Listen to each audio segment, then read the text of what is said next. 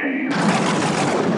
What's your favorite scary movie? Be afraid. Be very afraid. See dead people. You're gonna need a bigger boat. Here's Johnny. The power of Christ compels you! The power of Christ compels you! Whatever you do, don't fall asleep. Welcome to Talking Horror with Jamie and Nikisha. Hi, I'm Jamie. And I'm Nikisha, and this is Talking Horror with Jamie. And Nikisha. Where we share our love for spooky things and talk horror through the lens of human behavior. Well, welcome, everyone. Welcome. I don't know why I decided to talk with my hands today, but it's exciting. This is You where should we're talk at. with your I don't know what smile.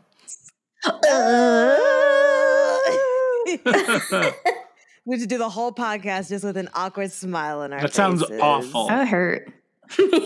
Well, you know how they always say, like, you know, when you're on the phone, like, make them hear your smile, like, or just like whatever it is. Yes. Luckily, we're on YouTube, so you can see our smiles. Our beautiful smiles. And all the rest of the emotions that we will probably portray when we talk about the 2022 American psychological horror film, Smile. Hi. I just want to have a chat. I'm seeing something.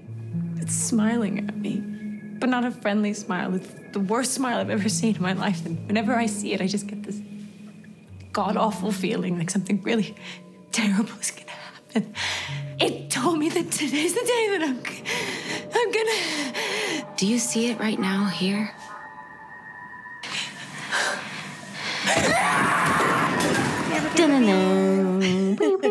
One day I'm going to have like an air horn or confetti just like exploding. I think you should. One of those like little bombs that you pull and just explode. Yep. Or it was like the title card says, like, smile, smile, smile, smile, smile. Which I actually dug very much. So this film was written and directed by Parker Finn in his feature directorial debut.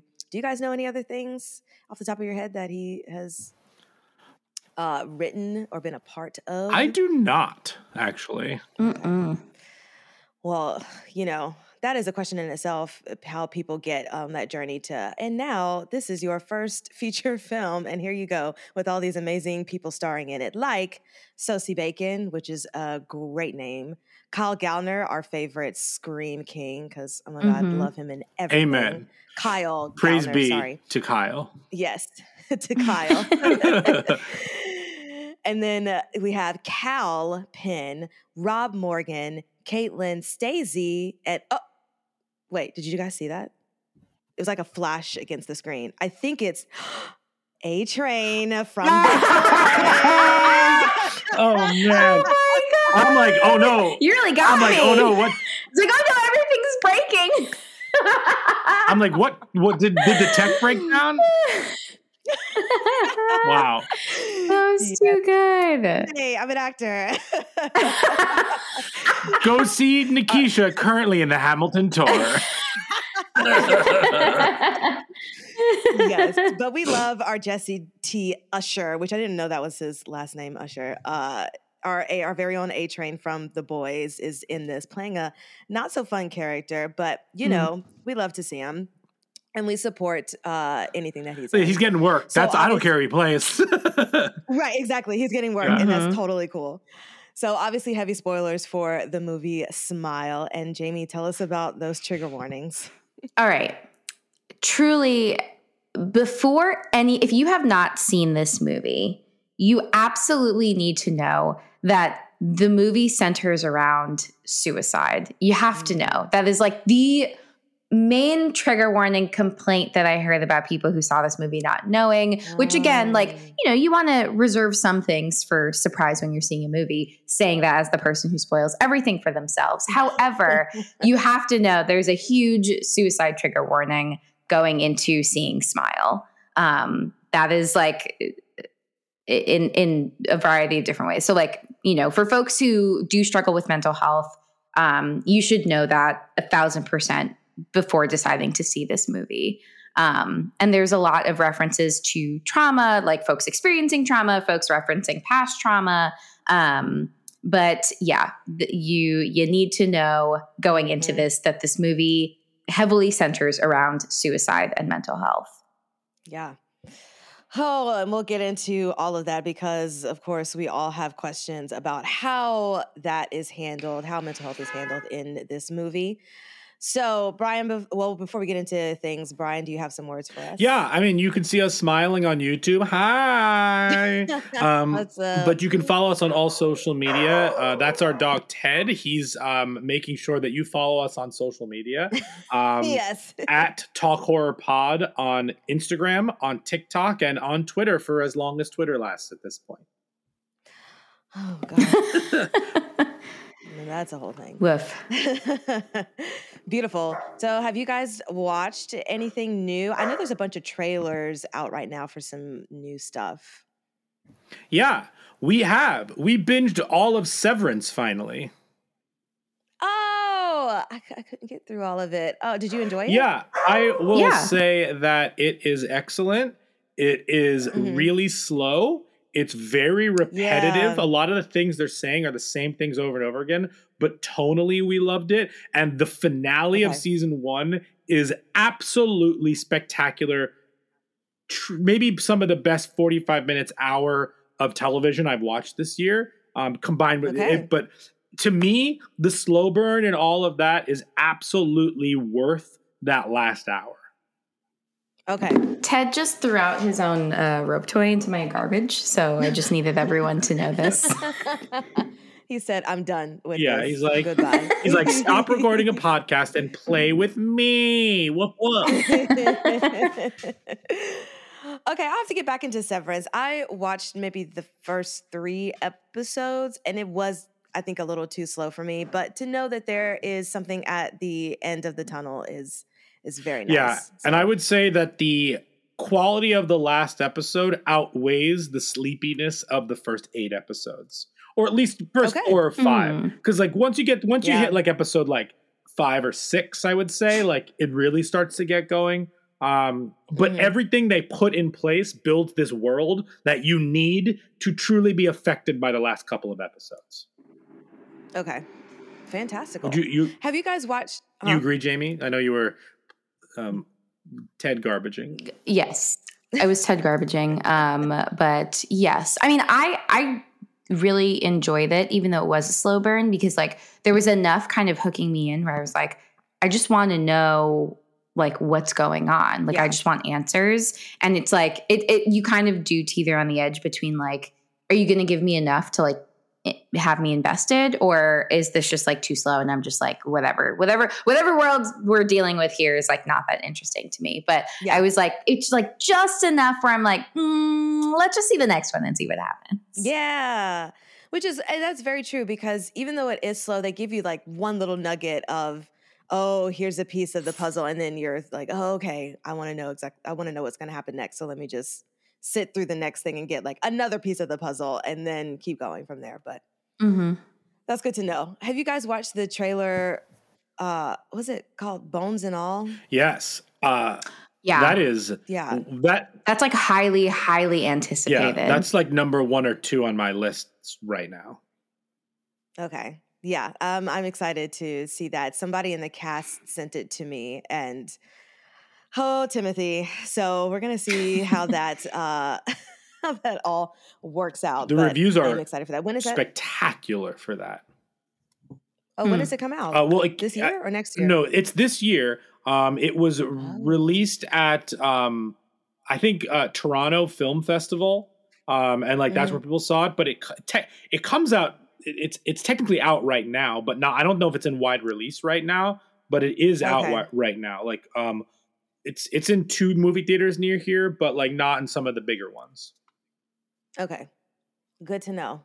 Well, I'm sure that we'll probably be covering that when we see. I would love to cover that. I would love to cover The Menu. Those are 2 that are very high on my list to see. That was me eating. Interesting.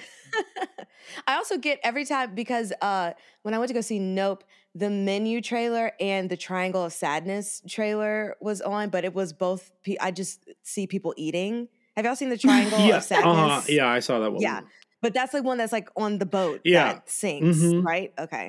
But I always get them confused and think like that's the menu, but that's not that one. It's a different one. So I'm sure they're Either both one. saying something about like class systems and stuff like that. Exactly.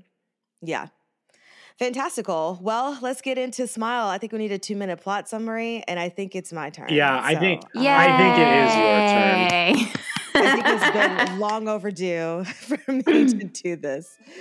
What's the plot? And I'm going to pull a Jamie and have a little bit of help from my friend, Wiki.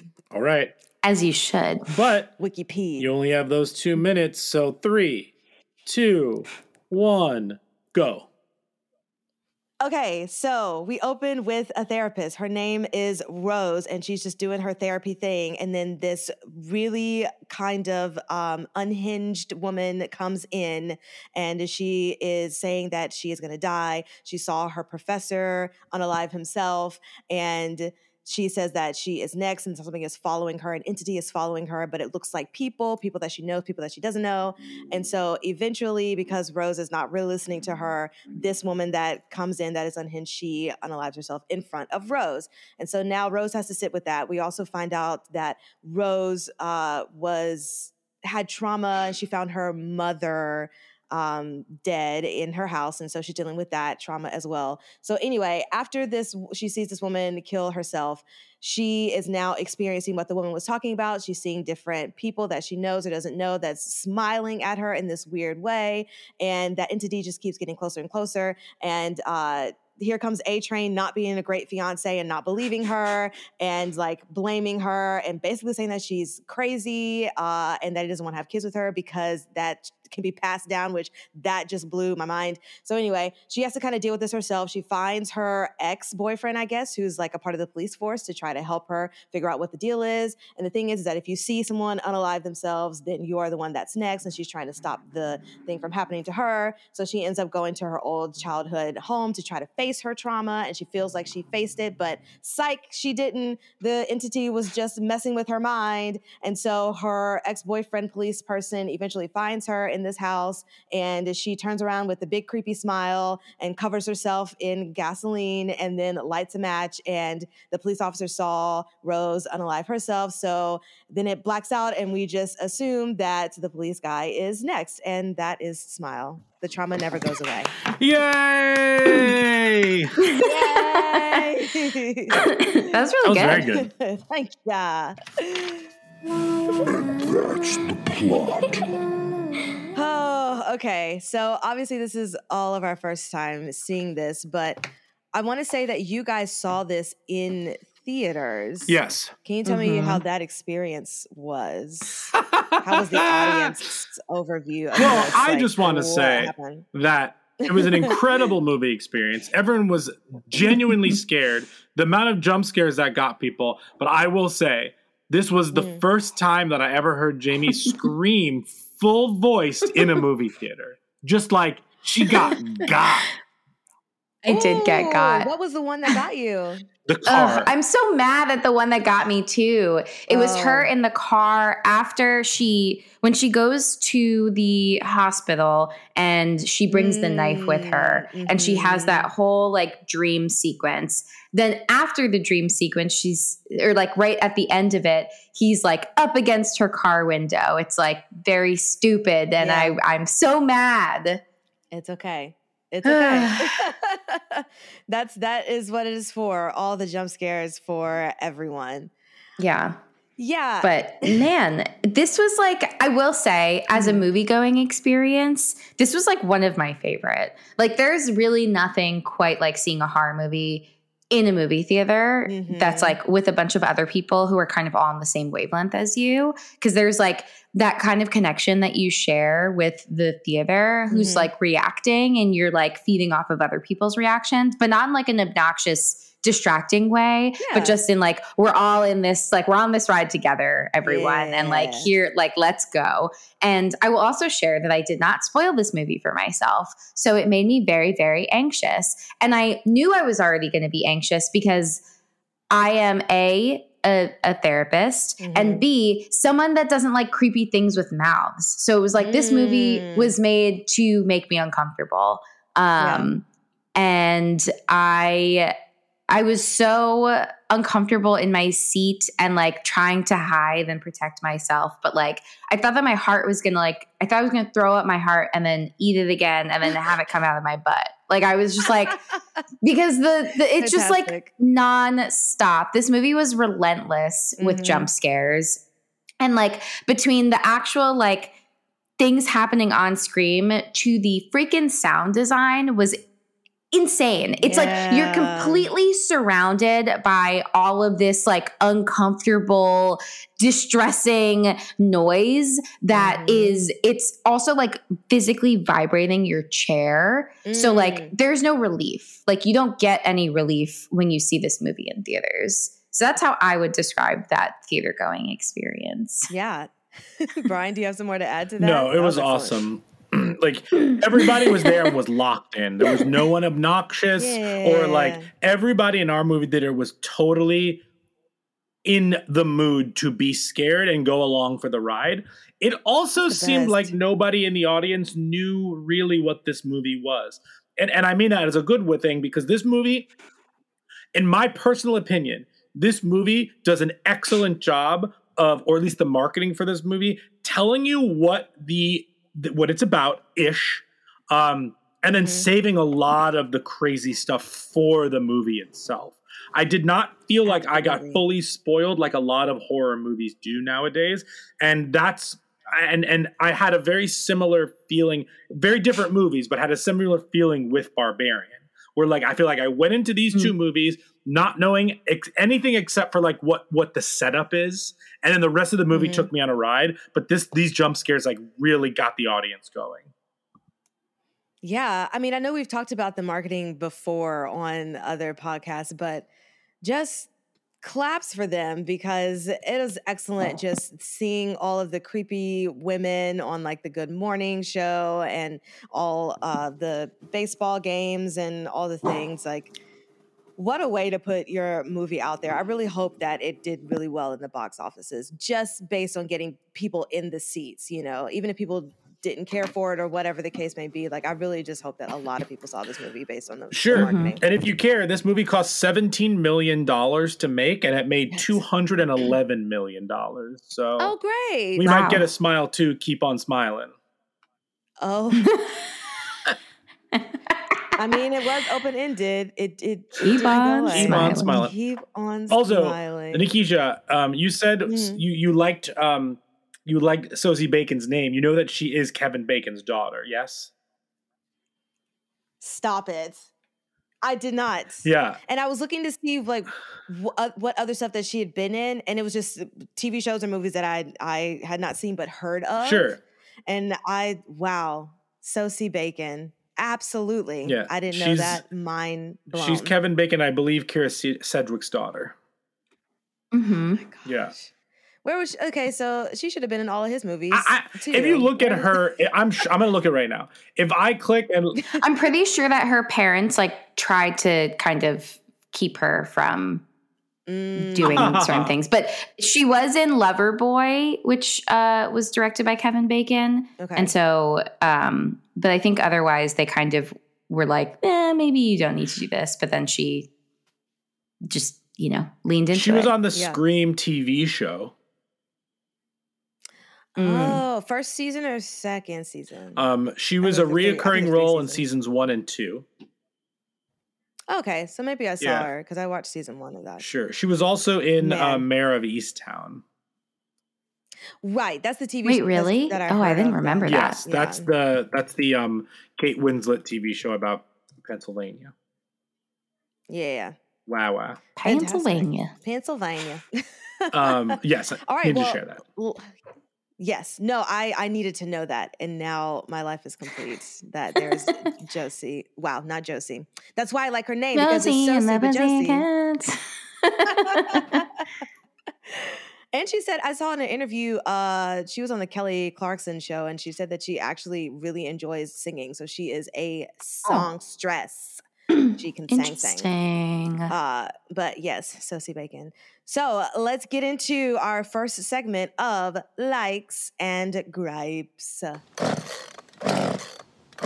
now our likes and gripes. Anyone want to start? I will throw the table open. You start. For anyone who wants to start. You start. Gripes. Okay. Yeah, you do it. Fantastic. Nikisha, you tell us your likes and gripes. Okay, so I did not watch this in theaters, which I feel like I would have had an even better experience watching it in theaters, but I did watch it with one of my friends who is not a horror movie person, but she will watch movies with me, and it's fantastic because she will scream at everything. Or So you're saying it was very loud while you watched it. And not even loud, but it's just funny because she will also just kind of cover her eyes and be like, okay, tell me when to. So when the first girl was like slitting her throat or making like the little smile or whatever with the glass, she was just like, tell me when it's over. I'm like, okay, great. But first off, I just have to say how much therapy is important and how much I was watching this movie and thinking, oh my gosh, I do not understand how therapists do what they do. I can't believe at one point that I wanted to do this myself because wow, the things that you experience and see and have to kind of take in. And I'll ask this question later, but I just kept thinking, like, how do you release this stuff that is being told to you, especially if you might be a very if you're an empath, you know, and you take a lot of emotions in, and how do you separate all of that stuff? Because and then seeing a patient of yours just, you know, unalive themselves in front of you is just very kind of wild to me. So just a shout out first and foremost to all of the therapists in the world, psychiatrists, people who work in mental health, because man, oh man, is your job ridiculously hard. I loved the title card, just the flashing smile. I don't know what it is about that, but it's just very old school horror. Like, this is what you're in for. We're going to be in your face, and it's going to be kind of random and wild, but here we are for the next hour and a half. So we've talked about that a lot, how we've just been really impressed, and like the title cards of a lot of these movies have just got us so pumped. This barbarian, when she crosses a threshold, fresh, 30 minutes in. Fresh. Oof. Yeah, like just some of these have just been like truly outstanding stuff. I Saw the Devil, another great one. Just I get goosebumps thinking about how it just kind of frames the film, like where they put it, how they put it. Totally agree with you, Nikisha. Sorry, I just got excited. Yeah, no, it's great. And you know, it's just so interesting in this movie just seeing. Like, I hate when women are not believed, and I've said this before millions of times on the podcast, and it's just infuriating when you have the sister. I didn't even talk about the sister in the plot summary, but she was just the absolute worst. And that's the older sister, which was, in my mind, I was thinking, this doesn't seem right, but okay, great.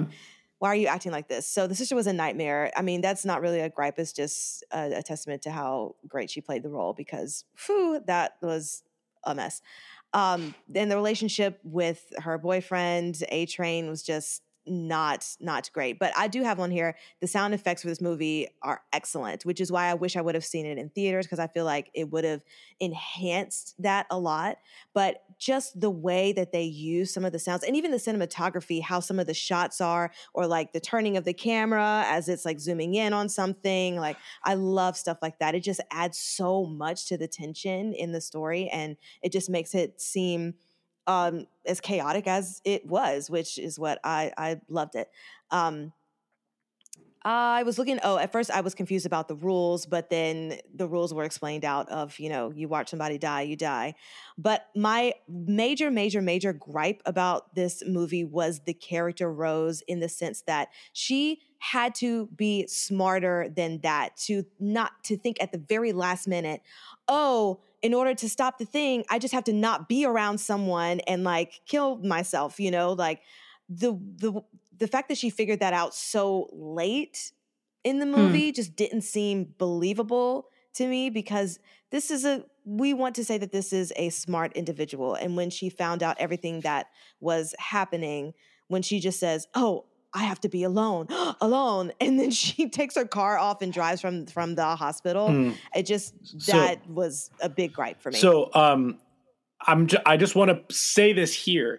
I want to talk about exactly that when we're all done with our likes and gripes, because I have a question for everybody that is directly related to what you're talking about. Just remind me. And if I forget, then it's lost forever to time. No.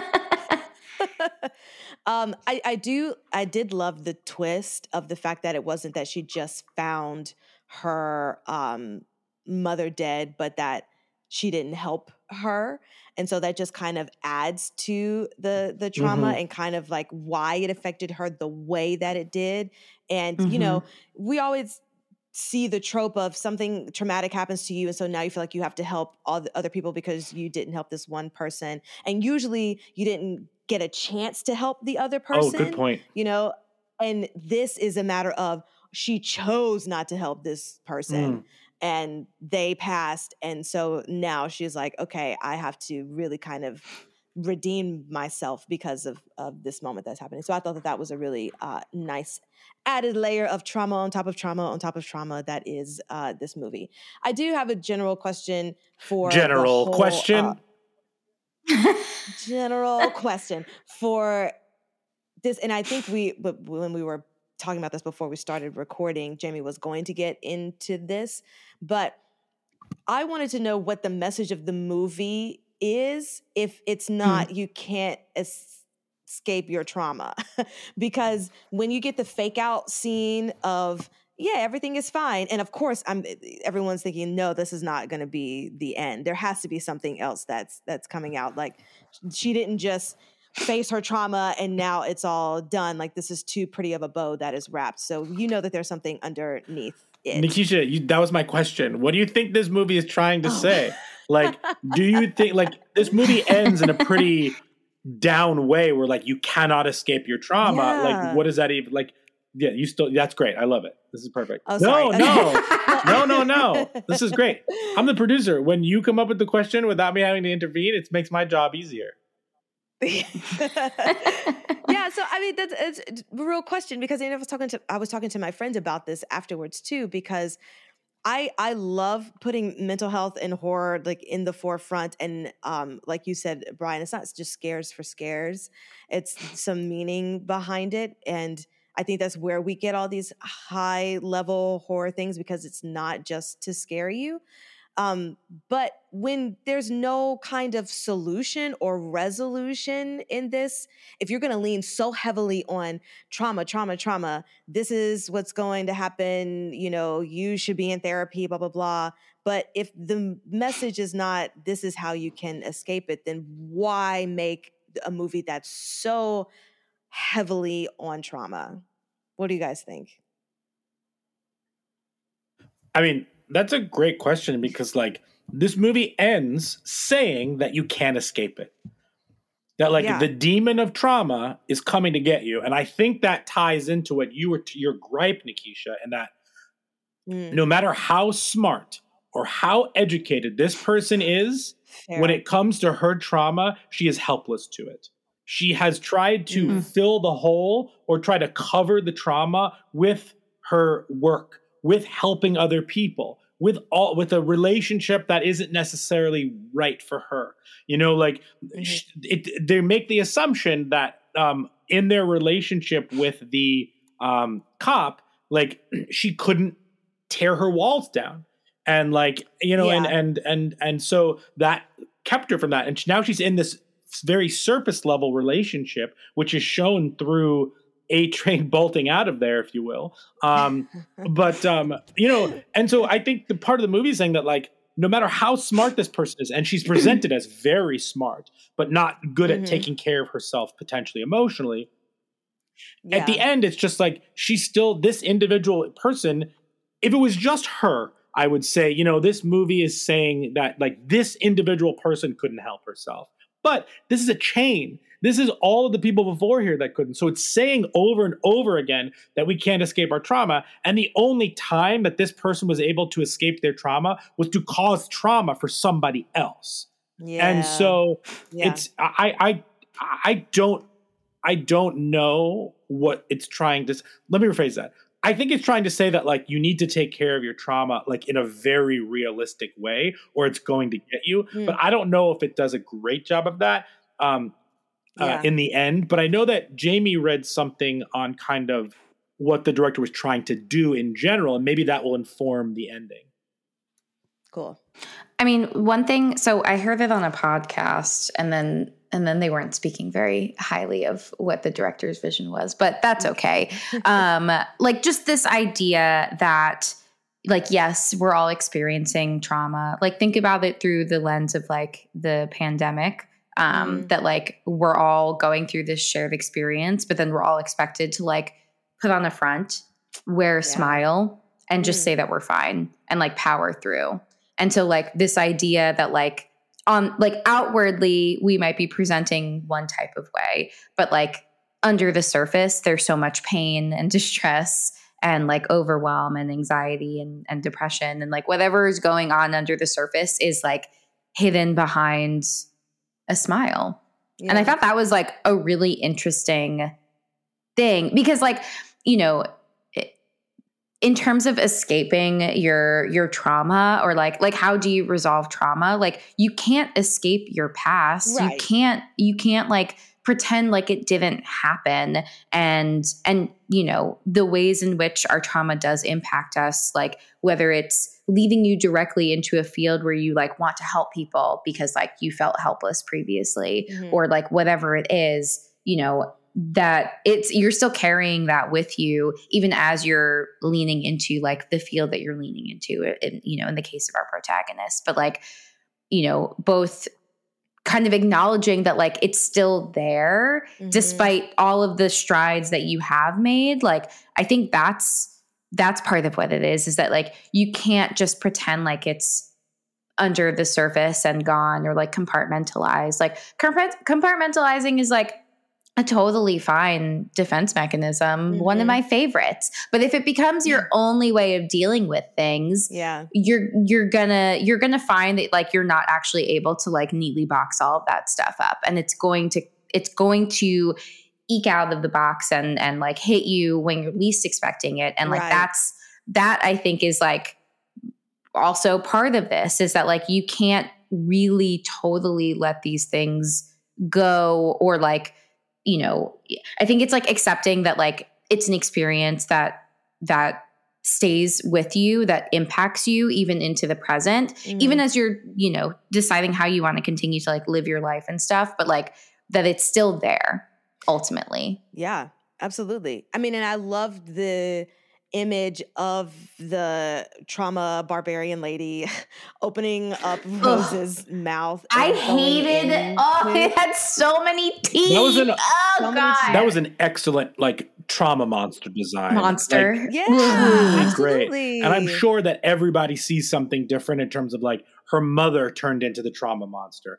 I'm sure that like the professor that killed self earlier saw a different type of trauma monster at the end, or still with the teeth, but like related to something that he saw. Like yeah, was it his brother? Yeah, wasn't it like his brother? Yeah, because that was a really interesting thread too. Of like they're sprinkling these breadcrumbs throughout the movie that the people who have gone through this experience where they ended up committing suicide because of this like weird curse that's happening, that we also hear little tidbits of other traumas that they've endured. Right. And so it's like, oh, what does this mean? Like, you know, we're seeing the thread being connected, and then it ends in like a really sad, hopeless way. But I think it's all about perspective, where you can see this like, oh, look at all these people who experienced these traumas and then ended up, you know, trauma getting the better of them.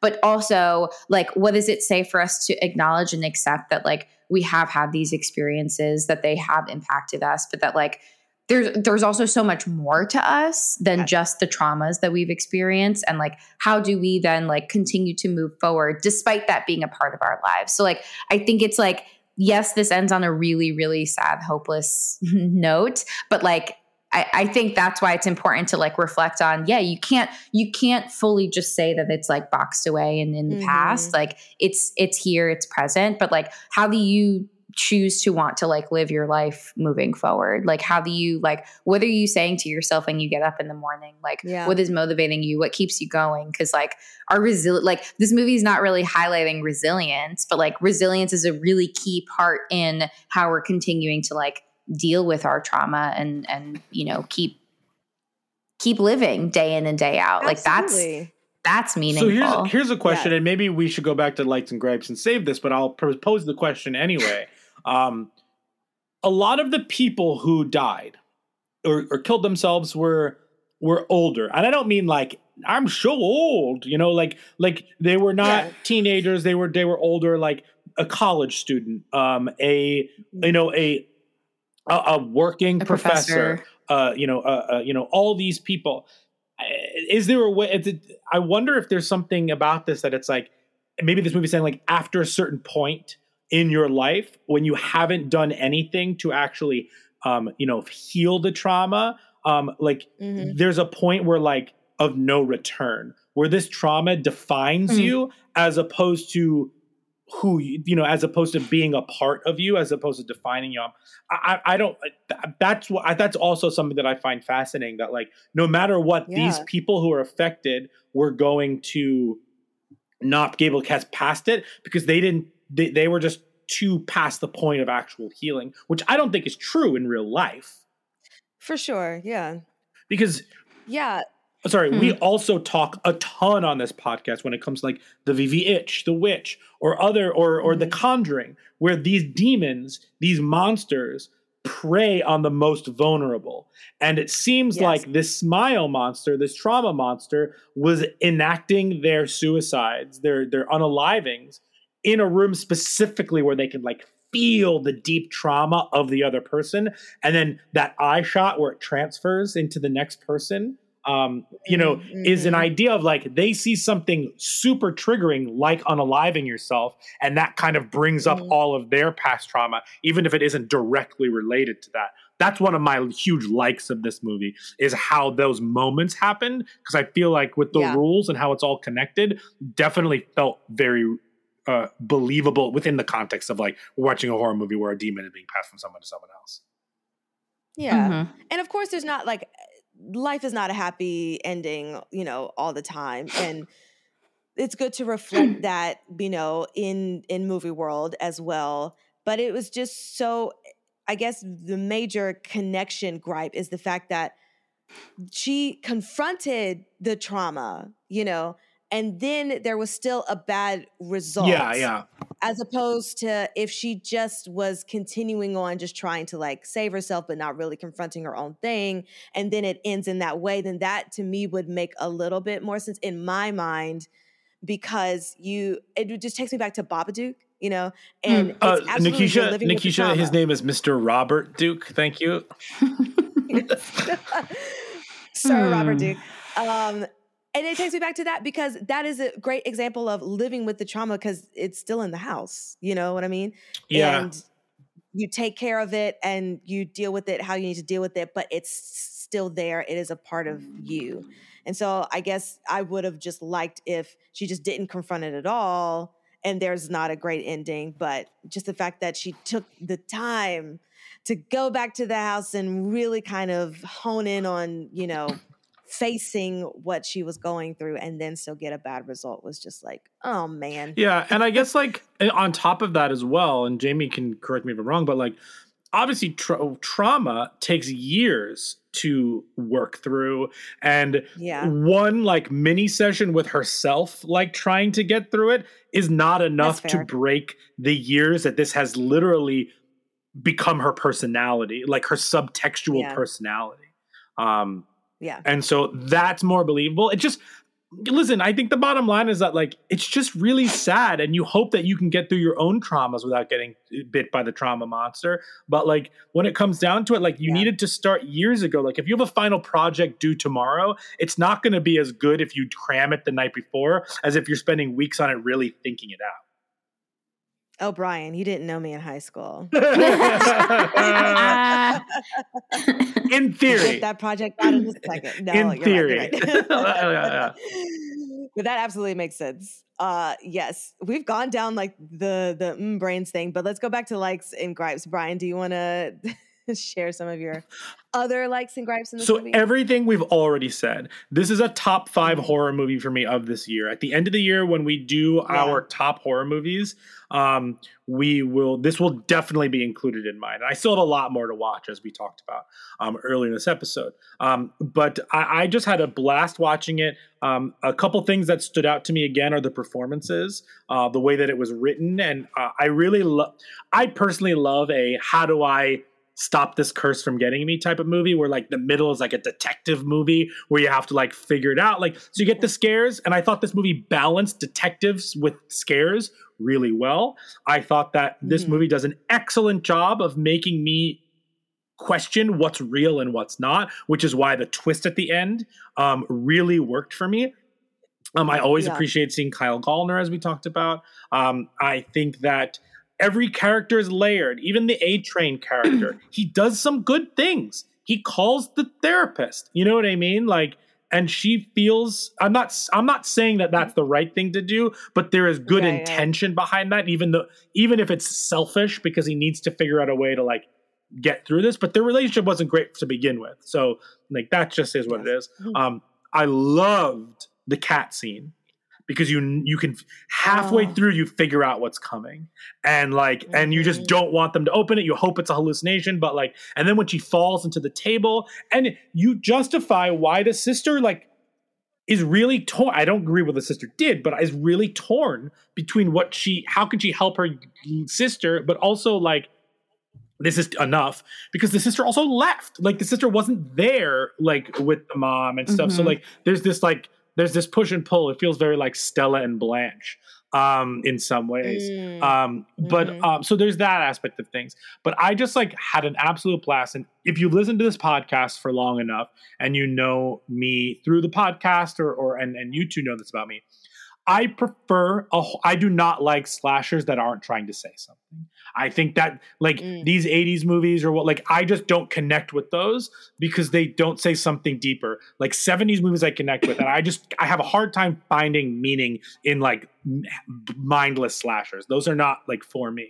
Movies that I really attach to and I really am attracted to, especially ones that don't hold any nostalgia for me, like this one. I have no nostalgia for it. I had a great time in the movie theater, but what really stands out to me now in my, this phase of my life watching movies is horror movies that really are trying to say something through analogy, through allegory. That's why I love Barbarian. That's why I love this movie. That's why I love The Witch. That's why I love a lot of these movies, because it's trying to say something more. And this movie trying to say something about trauma, about how we deal with trauma, about how we can pass trauma on, how like and how it forms in us and can kind of take over. Whether or not I agree or disagree or like or dislike the ending makes it very good to me. And that's what I like about this movie. So I'll kind of just stop at that. Beautiful. Jamie? Yes. Yeah. I mean, Thank you.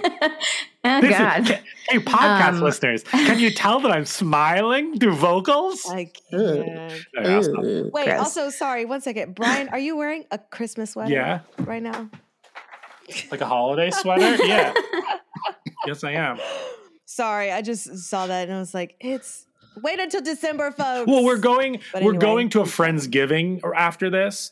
So I wanted to feel festive. But yes, I understand. Okay. I understand the sentiment. Okay. We have not started playing Christmas music in the house or even Hanukkah music. No, that's a post-Thanksgiving. Yeah, I have not singing Dreidel, Dreidel, Dreidel. We haven't played my favorite Christmas song of all time, Candy Cane Lane by Sia. None of those have started just yet. I'm weak. Oh God, I forgot about that Sia Christmas album. I don't know if I'm psychologically prepared to hear it all the time. As Jamie can attest, for 2 years running, Candy Cane Lane was my Spotify #1 song. Oh, Brian. I love it. It's great for like when you're cooking. It's great for when you need like a boost of like dopamine or adrenaline. It's great. I'll listen to it on the way to that work dog today. song. Oh yeah, there's the puppies are forever, not just for Christmas. Puppies are forever, not just for Christmas. And then there's the TikTok one from last year, the bum bum bum bum bum bum bum bum bum bum bum. Oh, the snowman one, yeah. Oh, yeah. okay. Let's go below zero and have lots of fun. Oh yeah, I love that album. I love that album. Moves aside, Mariah Carey. There's a new Queen of Christmas. Anyway, that has been Christmas parlor talk. Come sit, have a drink. It's parlor talk. Perfect. That was perfect. Wow. I will get through my likes and gripes quickly. I really enjoyed this movie. I kind of figured that a lot of it would be around suicide, so I was like prepared for that. Mm-hmm. I also like very much, empathized and identified with this idea of like a mental health professional who has like experienced stuff, who's still in this field. Like I imagine that there are many of us in the field who also really identify with that. So I think that really lands. It's so disheartening when you're seeing all these people around somebody like not believe, and like we've seen that trope a lot of times, but it is interesting to like kind of see her lean on her ex within their dynamic of like her not letting him in and finally having this one opportunity to like be a little bit more vulnerable, but she's still not being like totally forthcoming. But like I did really like that dynamic, even though it's like a little bit tropey. And again, I think that A-Train, yes, he seems like the bad guy, but I think in the grand scheme, with the exception of him saying like, I don't want your like bad mental health genes intermixing for our offspring. That's not cute. No. But like him calling the psychiatrist, like totally reasonable. Like he's not a mental health professional. Like what's he going to do? I did not fault him for calling like another resource to help support her. Even though it does kind of seem like it's him passing the buck, but like, and that might be their dynamic, but like, I do not fault him for reaching out for help in that moment. And I think that was like, again, very reasonable. I also really appreciate like, I think that there's nuance and like, it's so complicated when you see what Rose's like childhood trauma is like, she's just a helpless kid that responsibility should not be on her. Yep. And like, it's awful that now she's in that now she has to live with this, like this guilt that she carries that like, she didn't help her mom, but like, what a position to be in. And like, again, I don't like even that feels like that totally lands. Like how many kids are parentified by being put in situations that like they shouldn't have to be in and shouldn't experience. And like, what impact does that have on them? And how does that then like, lead them to feel like they played more of a role or like had more responsibility than they actually did because they're just kids and they don't know. So like seeing that play out, even if we didn't get that and it was just like the guilt and trauma of having seen her mom die from an overdose is heartbreaking enough to then feel like she has responsibility there is like really drives that point home.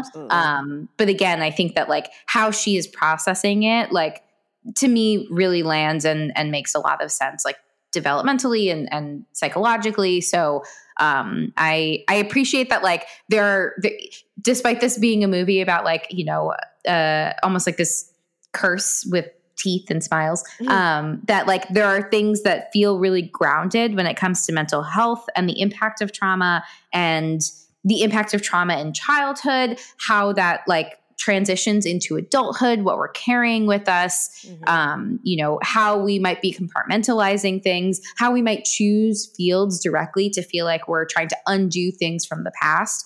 All of that, I feel like is a very, very grounded, realistic way to like explain and present all of this information. So again, it really landed with me. And I've still been thinking about this movie. There were maybe like some CGI things that like could have been a little bit better. But not like nothing that really with the exception of the head twist that I'm trying to do if you're watching on YouTube. My head doesn't bend that way, so sorry. But like, that was like super fake looking. The driving I'm trying sequence.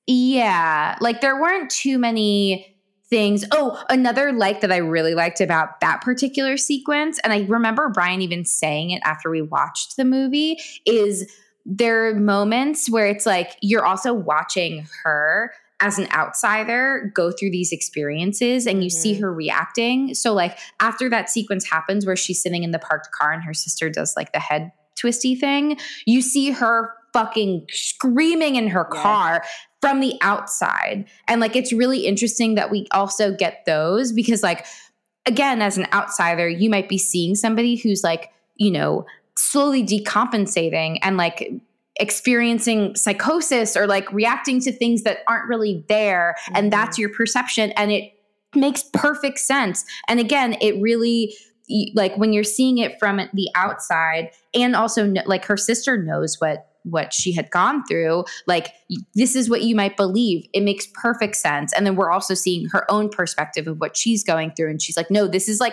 so real to me. Like it's really, I really liked that because it just reinforces how people might be perceiving her experience as like, you had childhood trauma. Now you're experiencing trauma in your job. And like, this is finally it. Like you hit the breaking point and you haven't been taking care of yourself. And now look at what's happening. Like I think that also was like a really important piece to include as well. So yeah, very, very few gripes. I feel like everyone more or less acted like pretty grounded-ish and like thinking critically. So yeah, I appreciate that. Absolutely. Also, let's just throw this out there again. Jamie is a therapist, and if you're not following her on the Instagrams, you should to get more of these nuggets of wisdom because Jamie just did a whole sermon right there for all the people with trauma. I mean, that was wonderful. And hail Ratma. Thank you. Fantastic. Well, since we're already in the mood, in the atmosphere, let's go on to brains.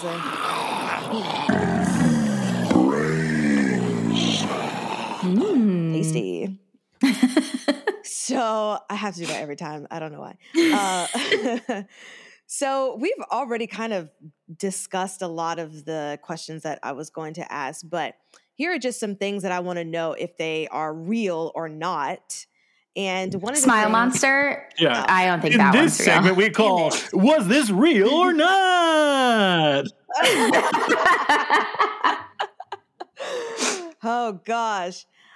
Which is, yeah, truly the whole movie. Was it real or not? I do want to ask about the Risperdal? Risperdal. That's the medication that Rose's therapist, or Rose was asking her therapist for because she was starting to have all of these hallucinations. So is that a real medication for hallucinations, Jamie? The answer is yes. Risperdal is Risperdal is like the name of the actual drug is Risperidone. So Risperdal is like the brand name. But it is an antipsychotic, which can be used to treat symptoms of like schizophrenia, sometimes bipolar disorder. But yeah, so antipsychotics are medications that are prescribed for folks who experience like hallucinations of any kind. So that is a real thing. Beauty. Well, speaking of psychotic, there was something that was called acute post-traumatic psychosis. Is that a thing? I don't know if specifically acute post-traumatic psychosis is a thing, but like acute psychosis is a thing. What is that? And like can be caused by trauma. So that definitely lands. It could also be caused by like head injury, other illnesses that have things to do with like neurologically, like potentially Alzheimer's.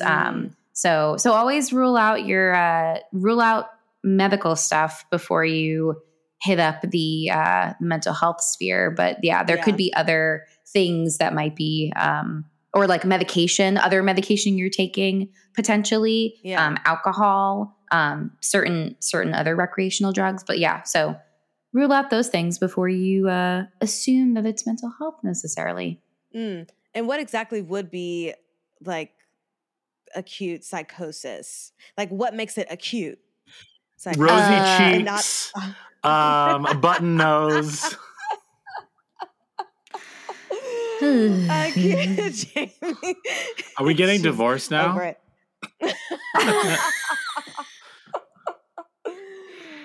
I know I'm asking a very specific question. I was going to say, I was going to make a math joke about obtuse. Why is it not obtuse psychosis? Brian's is better. So. My guess is like time periods, like how long. I always get, this is where my DSM knowledge is slowly escaping my brain. It's all good. But like it's brief versus prolonged.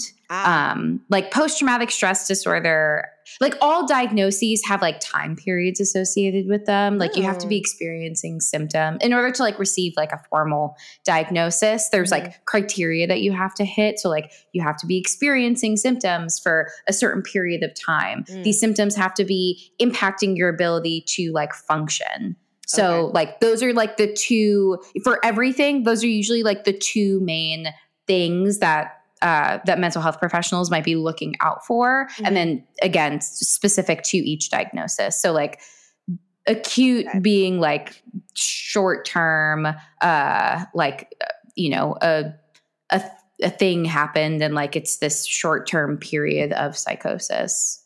That makes sense. Okay. Fantastical. Well, my last question, because we already talked about some of the other stuff, but I want to talk about therapy burnout and just what do you do as a therapist to take care of yourself and not let the trauma of your clients affect you? And in turn, how do you deal with the burnout that might happen from that?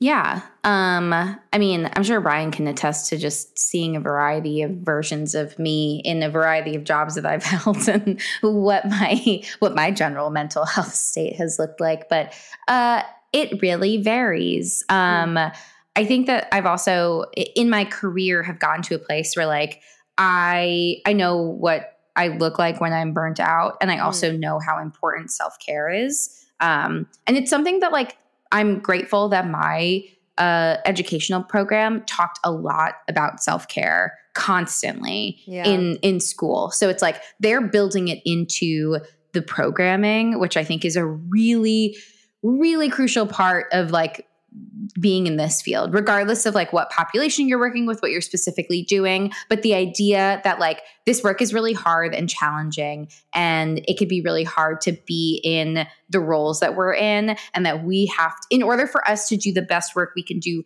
for our clients and patients, we have to take care of ourselves because you can't pour from an empty cup. Yeah. So I would say, it varies between like decompressing with a glass of wine and scrolling through TikTok for like 3 hours straight, or watching TV and movies with my partner, or like hanging out with my friends, or planning trips. I always take my lunches no matter what. I will never, ever schedule anything with like one or two exceptions maybe, but like my lunch is my time. I will never, ever like boundaries around time, super crucial.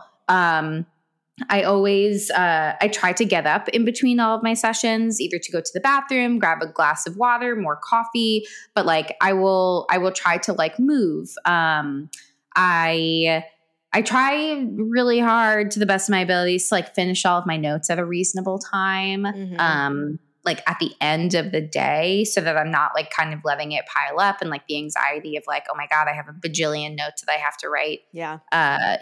Continues to like impact me.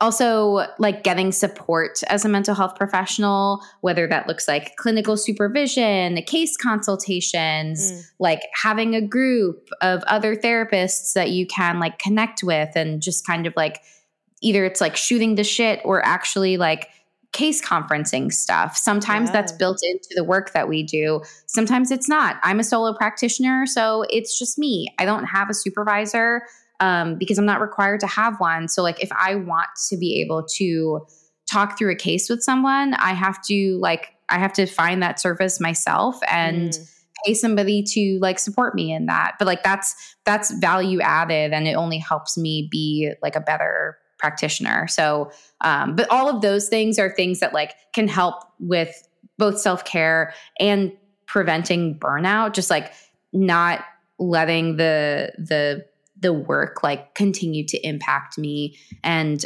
like having boundaries between my work life and my personal life so that I'm able to like, because I'm a person, like you have to remember that it's humans working with other humans. Like I'm not a robot. I don't work with robots. That is something I literally say to clients. And in that means that like both of us have, like human things that we're dealing with, but like from the practitioner side, like we have to make sure that we're taking care of ourselves in all of these ways so that we're able to do the best work with our clients. Yeah, absolutely. That is fantastic. Claps, because you have to take care of yourself. And it's so great that it's built into the curriculum. Hopefully for everyone, but it was for me. But it's so important. I mean, of course, people are like, okay, therapists are on this upper level. We put them on this pedestal. But like you said, Jamie, I mean, it's two humans at the end of the day. So just like your therapist says, you should do this for self-care, like they are doing those same things for themselves because they need that as well. So I think that it's great that it's emphasized in the curriculum that you have to, because that is a lot to deal with, and to be able to take that all in, but also release it so that you have a handle on your own stuff is pretty superhero-esque. So a shout out to all the therapists. Because y'all are great. Mine, I love my therapist so much, and it's so needed and helpful. And even if you don't think that something is necessarily wrong, or that you haven't gone through specific kind of trauma that you feel warrants therapy, you should still just take a session, see what happens, because you never know. There could have been some things that you have suppressed that you didn't even know about. It just, like Jamie says, compartmentalizing things. A lot of the times you don't realize it. And then one day you're like, oh, why am I just crying randomly? And it might have been something that happened a long time ago. Surprise! But you don't know that unless you're in therapy. So advocating for therapy, we'll always advocate for therapy because everybody needs it all the time. Fantastical. Well, I'm cool with my brains because all my other questions were answered in our likes and gripes. So, are we ready for Rotten Tomatoes? Yeah, let's do some Rotten Tomatoes. Tomatoes. Oh, wait. Wasn't there was one other thing that I wrote down that I didn't say anything about, but compassion fatigue. Oh, yeah. I just wanted to say something super quick. That like this particular work is like, we talked about burnout, but compassion fatigue is like a more specific experience that definitely impacts like people in professions that are caregivers, or like just caregivers who are not paid to be caregivers. But like the impact of helping others, often through like really difficult experiences that like it's kind of like it's also associated a lot with like vicarious trauma, But like, you know, being in a situation where like you're being exposed to a lot of really difficult things is like an added layer to the burnout that you might experience, because it's like the empath of it all is like you're putting your emotions on the line to like support other people. And you might find that like you're feeling more cynical or like detached, in addition to like symptoms of depression, which also overlap with burnout. And so that's to say that like, again, self-care is super important generally, not just if you're experiencing burnout from work or life, but also like compassion fatigue, because like you're caring for people and like that can be really taxing. Yeah. So again, self-care helps with compassion fatigue. Wow, what a great term, because that, like you said, can apply to so many other professions of just helping people. But yeah, that's real. Fantastic. Yeah. Now we can tomato it up. Tomatoes.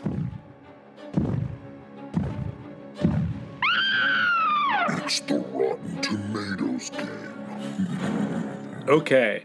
What do you think Smile has on Rotten Tomatoes? I'm going to say 80. All right. Jamie? I don't know what I think critics think about this movie, so I'm going to go with 68.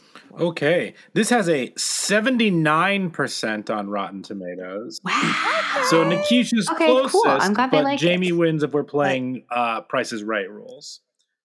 But and interestingly, the audience score is 78%. So like right on track with both. Wow. That's crazy. Wow. The critics' consensus is deeply creepy visuals and a standout Sosie Bacon further elevate Smile's unsettling exploration of trauma, adding up to the rare feature that satisfyingly expands on a short. I guess this was a short movie beforehand. Yeah, because the first girl victim that Sosie sees kills herself, she was in the short. Cool. The audience says, you may need to pay close attention in order to keep up with the story, but fans of slow-burning horror should leave Smile with a grin. I don't necessarily... Okay. I don't think this movie was, like, hard to keep up with. I don't think so either. But... it's very straightforward, but cool. Fantastic. All right. 4 S's. Yes. Skull, Scare, Shakes, and Suggestions. The Talking Horrors 4 S's. Okay, the 4 S's are Skulls, Scares, Shakes, and Suggestions. You have to rank Skulls, Scares, and Shakes 1 through 10. And Skulls is mental health, human behavior. Scares is how scary it was. Shakes is going to stay with you. It was a one and done or whatever. And Suggestions is Walmart pack. A 2-pack of Walmart movies. What would this be paired with? Let's just do the ranking ones first. Jamie, why don't you start us off? So for Skulls, I'm going to give it a 6.5. Because like I said earlier, I think, I just lost all of my things. I think that people are really peopling in this for the most part and making fairly sound decisions and choices that feel really grounded. And like, I like the depiction of explaining through like how trauma affects us. Scares, I screamed in this movie out loud. I'm going to give it, I have to give it a 9. Like I don't know. I mean, I like literally screamed. I was like hiding behind like open fingers and just, the sound of it all. Too much for me. The shakes, for Shakes, I will give it an 8. Because I'm still really thinking about this movie a lot and have recommended it to people if they're looking for something that will make them poop their pants. Yeah. Nikisha, how much did you poop your pants? I will give the Skulls a 7. because I just love the emphasis on the dealing with trauma. So, and I think that the people were peopling, even though I didn't like how they were peopling, but it's fair what they did. Scares, I'm gonna give it a 5, because there was a lot of good gore and blood and stuff, but I never really got spooked. And Shakes, I'll give it a 6. It'll stay with me. I enjoyed this movie. Sure. I'm also gonna give Skulls a 7. I'm giving Scares an 8. Because yes, the jump scares got me a lot, and I think it was also conducive to the movie theater experience. But I also think the way this movie ends, in terms of like these people couldn't escape their traumas in the end, is actually more terrifying than any of the jump scares. Fair. And then I'll give this an 8 for Shakes. This is one that I'll remember for like not only as one of my favorites from 2022 in a year of very good horror movies, but also. Yeah. I think it was saying a lot, pretty straightforward, saying a lot of things that I necessarily hadn't seen this way in a horror movie before. And as Jamie said, now that it's on Paramount Plus, I've definitely been suggesting it to people now that it's easily accessible. Cool. Awesome. Suggestions. Let's go around the horn. Nikisha, let's start with you. Suggestions. Yeah, the minute that this movie started, I thought about It Follows. So it has to be in a 2-pack with that. And I'll also throw in Sir Robert Duke for the trauma aspect of it. But it definitely is It Follows all the way. Jamie? Yeah, I had that on my list. I also have The Ring as one of Curses. And I also put Truth or Dare for the creepy faces. If you want another movie that has unsettling creepy face, that you're welcome to those of you on YouTube. Then watch that. I mean, it's fine. It just says the creepy faces. I had a lot of those. Just as like best of 2022, I'd also and going in not knowing anything, I would suggest Barbarian. And then this is another weird one. And I know it's very kind of different, but like I mentioned, I love the what do I do to get rid of this curse? And if we're going to talk about endings that are kind of fire, Drag Me to Hell. Oh, so good. That's a good one. Yeah. Endings, no pun intended, endings that are fire. Actually, full pun intended for both. Cool. Yes. That's so good. Yeah. And didn't you just recently do a TikTok on I did. that as well? I did. It just kind of has popped in my head recently a lot. This movie definitely had a lot of similarities in terms of type of movie, not necessarily in tone at all. But I would say doing very similar things in two very, very different ways. Yeah, for sure. Beautiful. Well, that wraps up our episode of Schmile. You can, I don't know why I said that. You can follow us on all of the social medias, the Instagram, the Twitter for however long that lasts, like Brian said, and TikTok at Talk Horror Pod. And you can follow us on YouTube's and see our smiles as we talk about all of our horror movie things. And Brian, where can they listen to us? Sure, you can listen to us wherever you find podcasts, Spotify, Apple Podcasts, and Google. Remember, rate and review us there. 5 stars, please. I got smiled. And thank you. And I also really liked when she couldn't trust the therapist in that one scene where the therapist attacks her. That was also unsettling too. Just this idea that who can you trust if not your therapist? You know what I mean? Oh my gosh. That's so sad, but so good. Fantastic. Well, I don't know how we should sign off. Any suggestions? You're gonna die. You're gonna die. Oh God, I hated that. That was perfect. Oh, can you imagine filming that? Like no sound effects, no nothing, just this like one actor guy being like, "You're gonna die, you're gonna die," and like it kind of being hilarious and not scary at all, and how the editing truly makes that scene unsettling. So unsettling. Oh, yeah. So but good. even worse, I think, is because I was looking up quotes when the monster at the end, it takes the form of her mother, and she's like, "Why are you doing this to me?" And the monster says, "Because your mind is so interesting." Oh, I don't even remember that. Have a good time with your nightmares, friends. Thanks, guys. Bye. Bye. Bye.